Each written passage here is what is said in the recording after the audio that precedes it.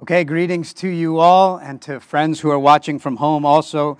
We are working our way through 1st and 2nd Kings, looking at the lives of Elijah and Elisha. If you remember a few weeks ago, Justin told us that reading through 1st and 2nd Kings is sort of like watching ESPN's Last Dance, right? The collapse of the Bulls' empire, the crumbling of a dynasty. And if you carry that along, then one of the most shocking moments in the Bulls' empire and their dynasty was the retirement of Michael Jordan. If you remember back then, this was October of 1993. It was one of the most shocking moments in sports history, and especially because it came out of nowhere. No one saw it coming. It was totally unexpected because Michael Jordan was at the top of his game. He was 30 years old at the time. He was coming off his third consecutive championship. He had just won gold playing with the Dream Team. He had been the scoring champion 7 times in the league and the MVP the last 3 times. And after all of that, he was going to walk away from it all. See, what we didn't know and only came to know later was there was sort of a dark underbelly to all that success, a darker side that no one saw. There was the weight of global popularity. And then, moreover, there was the tragic death of his father. And there were pressures, professional and personal, mounting on this man. And so at the peak of his success, at the height of his popularity, at the pinnacle of all his accomplishments, Michael Jordan was ready to throw in the towel, to tap out, to be done, to walk away. Well, in 1 Kings 19, we are essentially watching as Elijah the prophet hands God his resignation letter and tells God that he's done. In 1 Kings 19, he tells the Lord that he is retiring. He's ready to tap out and throw in the towel. He's going to quit and walk away. And you should know, in the narrative, this is every bit as shocking and surprising. It comes out of nowhere. You don't expect it. You don't see it coming. Because Elijah, too, is at the pinnacle of success. He's at the place where every person in the ministry hopes to one day arrive. You see, God had done spectacular things through the life and ministry of Elijah. Elijah prayed, and the heavens didn't rain. And then 3.5 years later, he said a prayer, and it started to pour. Elijah was fed breakfast and dinner by ravens, selected and sent by God. Elijah went to a widow's house, and the jar of flour and the jug of oil never ran dry as long as he was there. Elijah is the first man in all the Bible to raise someone from the dead. And if all of that wasn't enough, Elijah was on the mountaintop last week in chapter 18, literally on a mountaintop. And he had a contest with the prophets of Baal, and fire fell down, proved that God had validated him and his ministry. His prayer was heard not in a few hours, but instantaneously. And by the end of chapter 18, it's as if the entire nation is chanting his name. Meaning, Elijah literally means, my God is Lord. And by the end of chapter 18, the people are literally chanting, the Lord is God. The Lord is God. I mean, it's the kind of success you hope to arrive at as a believer, where God is so near and God is so real and God answers your prayers.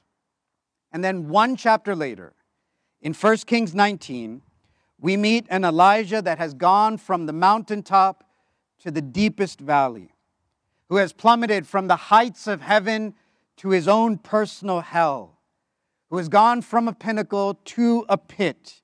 And we meet in 1 Kings 19 a believer that is hurting, a ministry leader that is despondent and dejected, that is disappointed and disillusioned, that is depressed and that is down. And we meet a man of God that is ready to resign.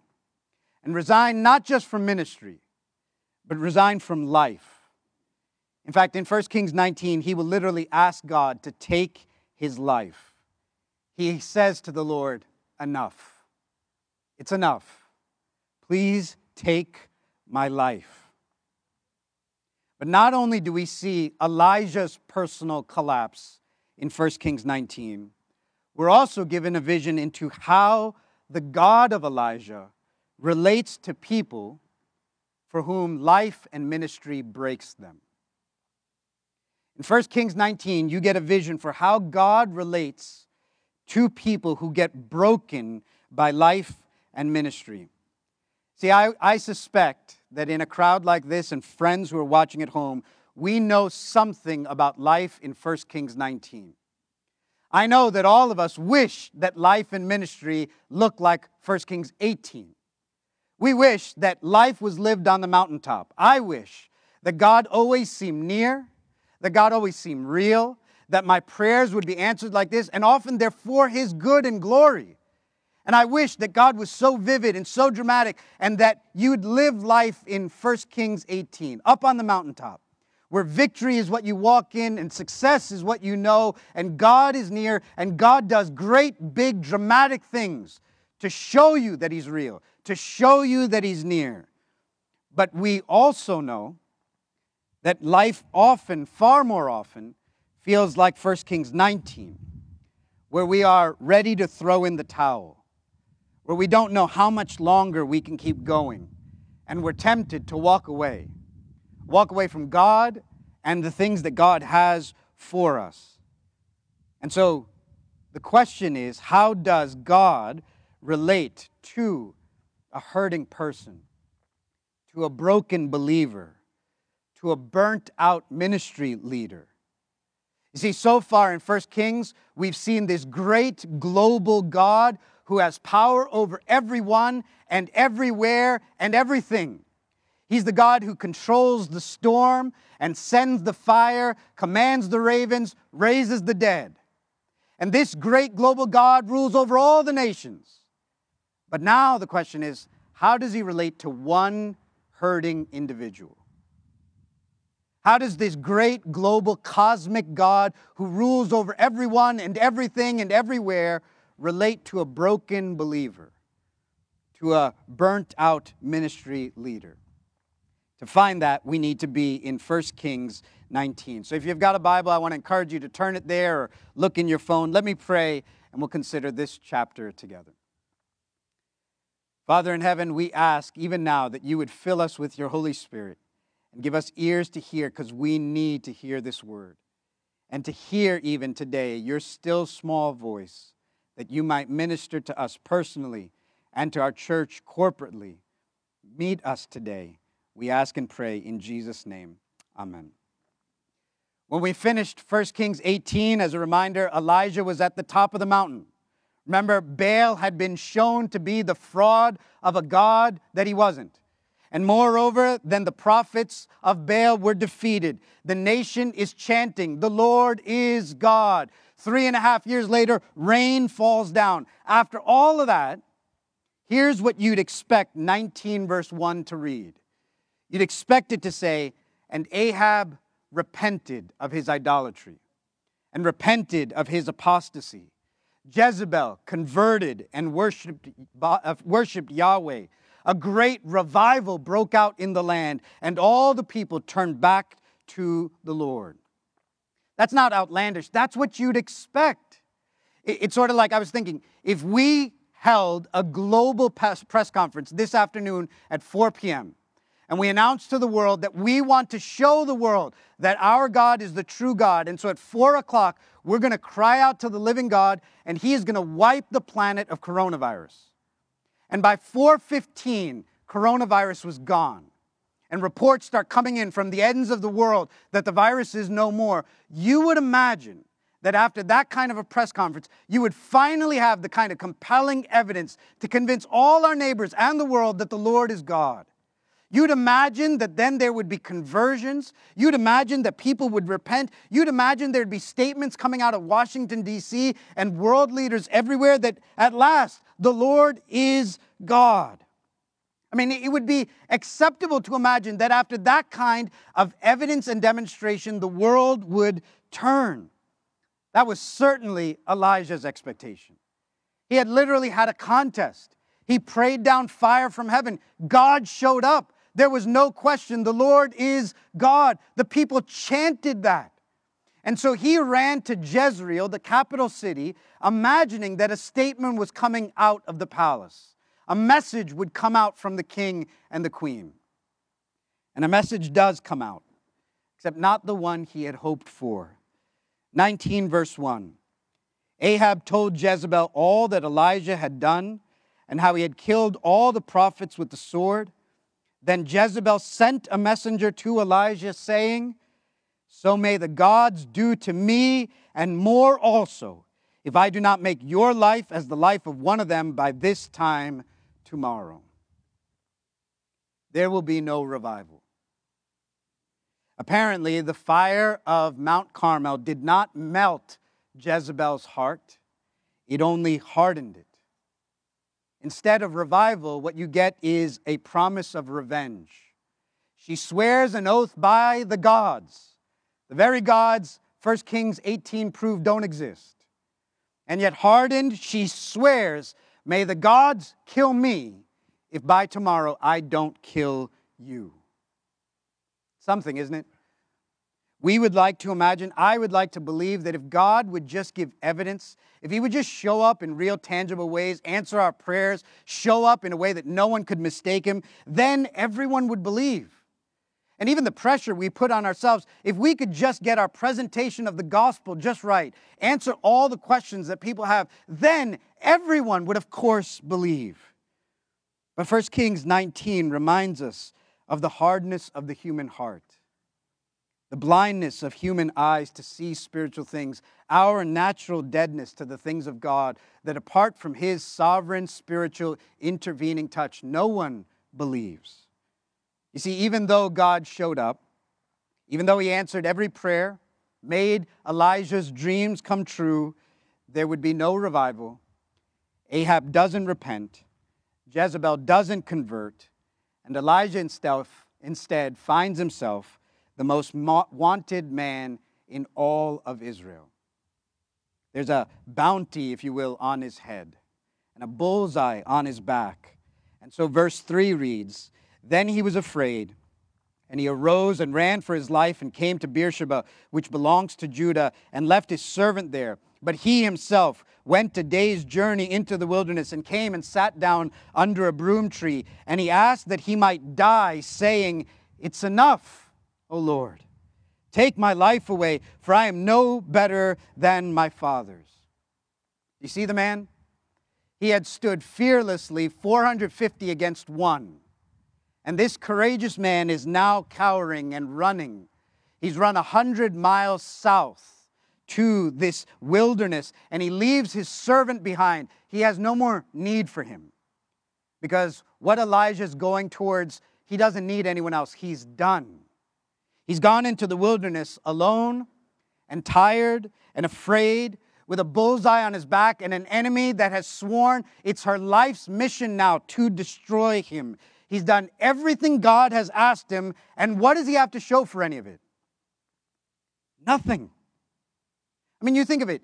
If Mount Carmel isn't going to change the nation, then what other trick does he have up his sleeve?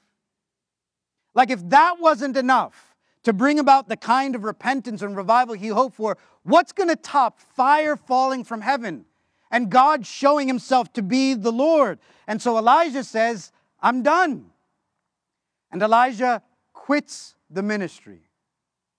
He resigns. In fact, he goes further and says, "Lord, take my life. I'm no better than my fathers." I think what he's saying is, there were prophets who had come before him, and yet Israel hadn't changed. And you imagine if there was a part of Elijah that imagined, "I now have brought fire from heaven. At last the nation will change, and I'm no different than my fathers. The nation hasn't changed. The queen hasn't converted. The king hasn't repented. I'm no better. Take my life." It's this awful, sobering moment when you realize you're not God's answer to the world. A really humbling thing, especially for those of us who have a great godly ambition to do great things for the Lord, and yet to realize you're not God's answer to the world. God doesn't seem to do the dramatic things you would imagine he would do. And so now, here Elijah is saying, "Lord, it's enough. Just take my life. I wonder, friends, if you have been there. I'll answer that. I know you have. In fact, I would say some of you are there right now, despondent and dejected, disillusioned and disappointed, depressed and down. I know some of you have been there. I've been there. And so the question is, how does the God of everything and everyone and everywhere, the God who commands the storm and sends the fire, who commands the ravens and raises the dead, how does that great global God deal with this one individual, this hurting, broken believer, this burnt-out minister? Verse 5. And he, that's Elijah, lay down and slept under a broom tree. And behold, an angel touched him and said, Arise and eat.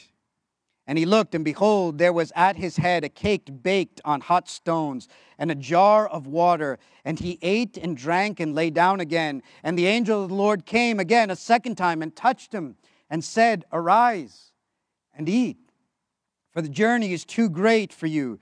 And he arose and ate and drank and went in the strength of that food 40 days and 40 nights to Horeb, the mount of God. 7 Mile Road, how does God relate to this broken believer, this hurting individual, this burnt-out minister? Listen, he lets him take a nap, and then he cooks for him. God's ministry to this worn-out man is a bed and breakfast. That's what God does. He lets him take a nap, and then he cooks for him. The angel of the Lord comes. The angel of the Lord shows up very rarely. It's the presence of Yahweh himself. And the angel of the Lord comes, and when he comes, he doesn't give a standard angelic greeting. No, fear not. No, get up. Here's the mission I have for you. Instead, the angel of the Lord, the presence of Yahweh comes, and he lets this man nap. And then he touches him. You can picture him sort of shaking Elijah awake. Elijah, wake up. You need to eat something. And when he wakes up, there is sitting in front of them this hot meal that God has prepared, freshly baked cake for Elijah to eat. I don't know about you, but I'd ask you, is that how you expected the God of everything and everyone and everywhere, who commands fire and storm and raises the dead and commands the ravens, is that how you imagined he would come to a doubting believer, a hurting, broken man, a man who just handed in his resignation letter to ministry? No lecture, no theology lesson.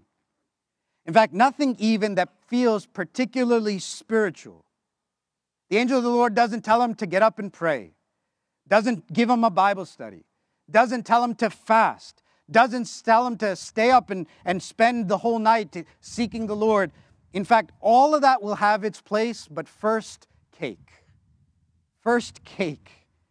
It's almost like if you're taking notes, it seems the key to dealing with hurting people is freshly baked cake, right? That's God's ministry. It's almost as if you have a God who remembers our frame and knows that we are but dust. And that what this hurting believer, this burnt-out ministry leader needed was a nap and a hot meal. I wonder, 7 Mile Road, for those of you like me who are so used to seeing God like an employer like Pharaoh. You remember the story of Pharaoh? He demanded bricks. And he didn't care if Israel didn't have the resources to make the bricks. He didn't care if they ran out of straw. All he cared about was the same number of bricks keep getting made. And if you relate to God like that kind of an employer, you're amazed by a God who comes and offers a nap to his people. How very unlike Pharaoh this Lord and God is. Or if you're like me and you tend to relate to the Lord like he's Baal. Remember how you got Baal's attention? You performed all day. You wore yourself out. You exhausted yourself. You bled to show that you were serious and sincere. And yet to this God, he comes and feeds you after you tell him you want to quit. He comes and ministers to you after you've handed in your resignation letter. What kind of God is the God of Elijah? You keep reading and you find that this God then invites Elijah to meet him at Mount Horeb. And when he gets there in verse 9, God says this. This is the question that greets Elijah on the mountain. What are you doing here, Elijah? And Elijah responds. He said, I have been very jealous for the Lord, the God of hosts, for the people of Israel have forsaken your covenant, thrown down your altars, and killed your prophets with the sword. And I, even only I, am left. And they seek my life to take it away. Can I tell you, I find this whole exchange incredibly odd. And I find it odd because it strikes me as very inefficient. It feels like talking just for the sake of talking. Like, why is God asking a question that he already obviously knows the answer to? Why does God do that? It's not like when he shows up at the mountain, God really is going in verse 9, Elijah, what are you doing here? As though it were some kind of thing that God needed to grasp from him. Why does the all-knowing, omniscient God, who knows everything, the God of everything and everyone and everywhere, ask Elijah a question that he knows the answer to? I heard one preacher say, when God asks questions in the scriptures, it's not to get information, but to give it. Not to learn something, but to teach something. If you're taking notes, it's almost like we move from the ministry of cake to the ministry of questions and conversation. That's how God's going to deal with his troubled servant. That God asks a question that allows Elijah to unburden his soul. And God has every interest in leaning in and hearing his sorrows. Hear that again. God, to this hurting man, leans in and asks him a question that he knows the answers to, so that Elijah can begin to rant all his troubles. Lord, you know I've been jealous for you. I have wanted your glory. I've wanted the nation to turn to you. But they have forsaken you and torn down your altars, and there's nobody left. I'm literally the last one. And now they want to kill me also. And so he begins to pour out his soul. You remember Baal? They cried all morning to Baal, performed all afternoon for Baal, bled for Baal, exhausted themselves for Baal, spent themselves for Baal. And at the end of it, you remember it said, and no one answered. No one paid attention. And yet you have a God who comes and pulls up a chair and says, unburden your soul to me. Tell me what's going on in your heart. And here, Elijah's response, he doesn't see everything right. Some of it's exaggerated. Some of it has a tone of self-pity. Some of it is hopeless and pessimistic. But this is where Elijah is, and God is more than ready to hear this broken believer and the laments of this worn-out minister. You ask yourself, could this really be what God is like? Cake and questions and conversation. Could he really be this kind? Could he really be this compassionate, this tender, this gentle? Could he really be the kind of God who would come down and say, come to me, all you who are weary, and I will give you rest. For my burden is easy and my yoke is light, and I am gentle and humble and lowly in heart. And Sevenma wrote, here's what I'd ask. If God really is like this, then don't we want to be like this? And don't we want to be like this to one another? And wouldn't we want a whole community of people who are like this? Wouldn't we ask the Lord that we would be the kind of community where it's safe for you to fall apart? Wouldn't we ask the Lord, all our failures and such, that we would be the kind of community that when you're hurting and burnt out, this would be a haven where you will get rest, where someone will bring you over a hot meal and bring you a freshly baked cake to make you feel better, and listen and ask questions and let you pour out your soul. We'll fall short of that, but isn't that the kind of community we would want to be? Or I wonder, as I've wondered many times this week, how many times our homes would be helped, and I say this having failed at it more than ever having succeeded, how much our homes would be helped if our first instinct to our hurting spouse or hurting children wasn't to fix them, wasn't to lecture them, wasn't to give them a prescription of super spiritual activities to do, but to give them the ministry of a nap and cake and conversation. The Lord remembers our frame. He knows that we are dust. But we keep going because here's the thing I want you to hear, and don't miss this. Bed and breakfast are great. Cake and conversation is wonderful, but man does not live by cake alone. He needs more. And so God keeps ministering to this broken man. Verse 8, he goes to Mount Horeb. And verse 11, here's what it says. And the Lord said, go out and stand on the mount before the Lord. And behold, the Lord passed by, and a great and strong wind tore the mountains and broke in pieces the rocks before the Lord. But the Lord was not in the wind. And after the wind, an earthquake. But the Lord was not in the earthquake. And after the earthquake, a fire. But the Lord was not in the fire. And after the fire, the sound of a low whisper. Catch this. God invites Elijah to meet him on Mount Horeb. If you're not familiar with that name, perhaps you've heard its more popular name, Mount Sinai. And God tells Elijah to meet him at Mount Sinai, and then Elijah goes up and essentially hides himself in the cleft of a rock, in the hollow of a mount, if you will, and the Lord God is going to pass by before him. Does that sound familiar? If you were here for our call to worship, this is what we heard. Here is this prophet. The people have fallen into idolatry, worshiping a false god. And the prophet makes his way up the mount, finds himself in the cleft of a rock, and the Lord God will pass by in all his glory. This is Moses' scene all over again, what Sibby led us through in the beginning of our service. And the Lord, a God merciful and gracious, slow to anger, abounding in steadfast love, passed by Moses. And his glory was so great that from that moment on, Moses' face began to shine. He had to literally cover his face with a veil because it was too great to see the Lord pass by. So now, here's another prophet. After the people have fallen into idolatry, in the cleft of a rock in Mount Sinai, and the Lord's going to pass by. How's he going to pass by? How is he going to reveal himself to Elijah? Well, all of a sudden, a great wind comes, a hurricane that trembles the rocks, breaks them into pieces. And listen, that makes sense because God comes in whirlwind.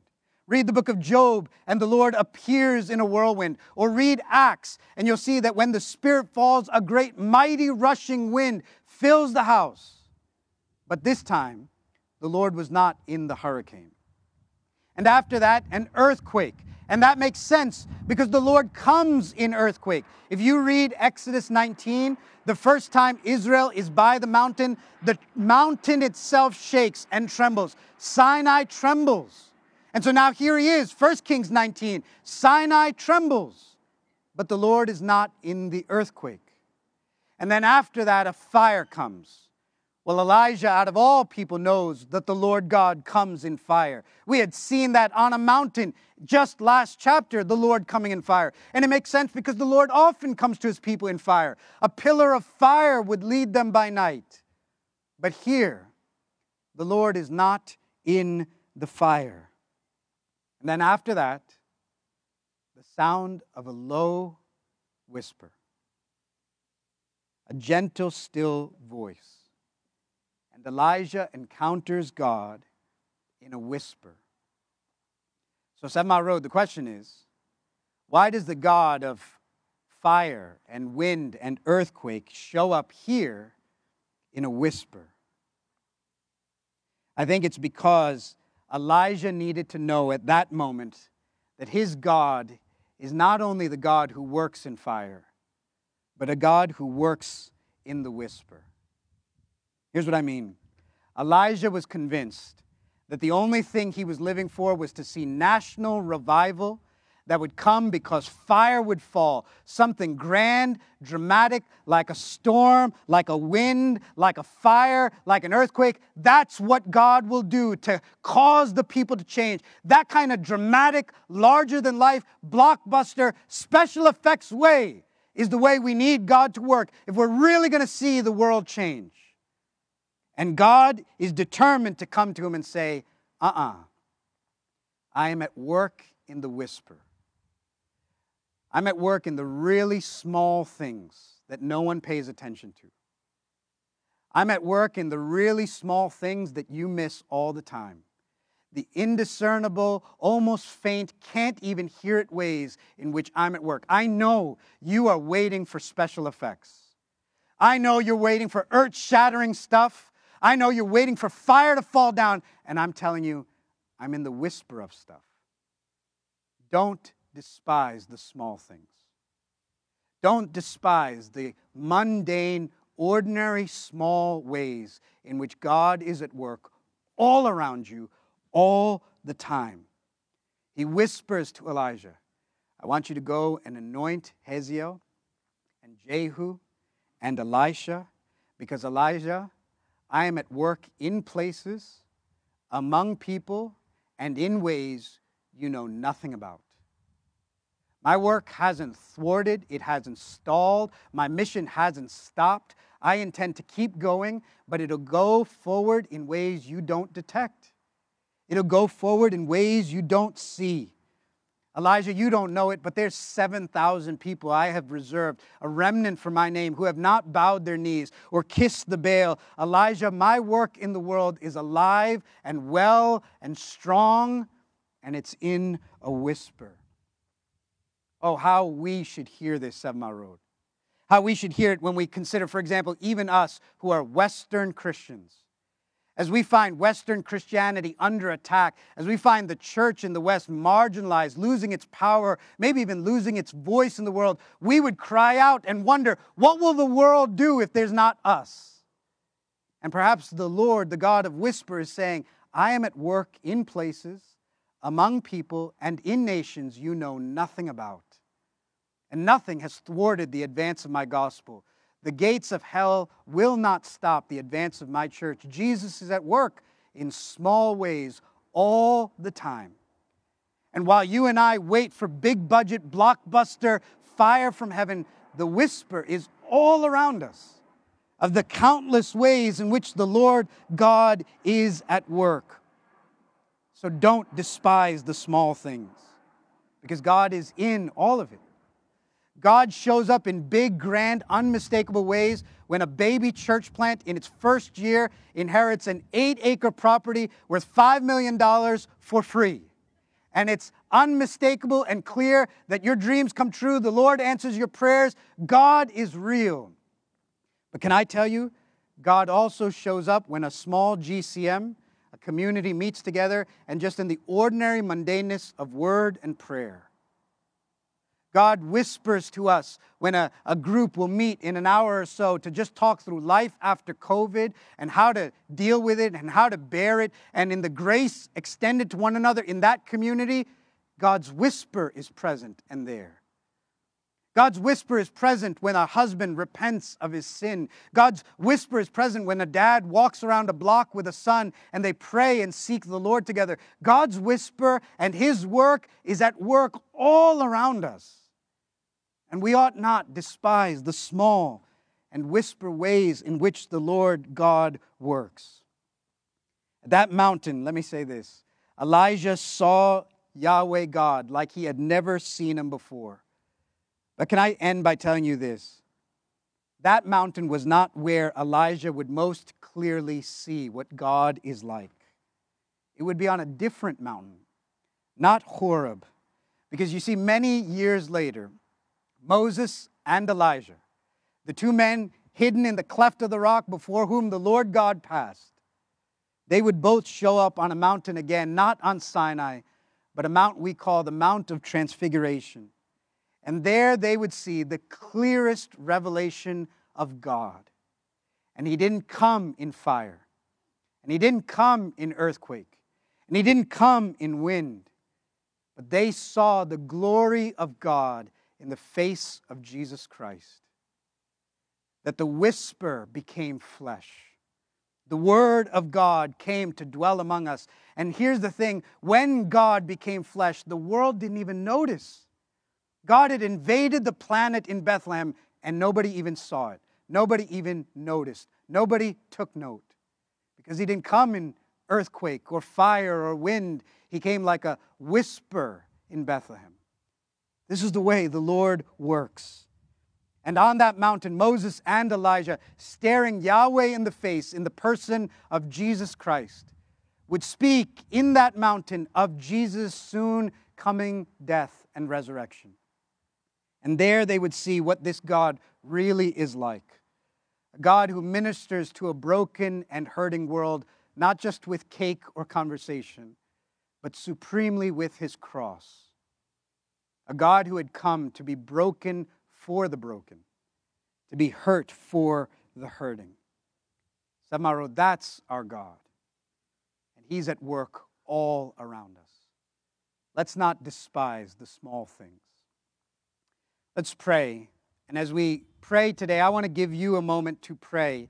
And we'll lead you through prayer in two different ways. We'll pray for two different things. So if you're watching online, I want to invite you to pray with us in a moment. If you're in a pod, you're welcome to pray by yourself or pray with someone next to you. But I just want to lead us to two things that we can pray for. Right? You can pray in your household, pray on your own. But here's the first thing, and we'll take 2 minutes to pray for this. Would you pray for those who are experiencing discouragement and disappointment and depression? Maybe you know someone in your life. Maybe you know someone in the church.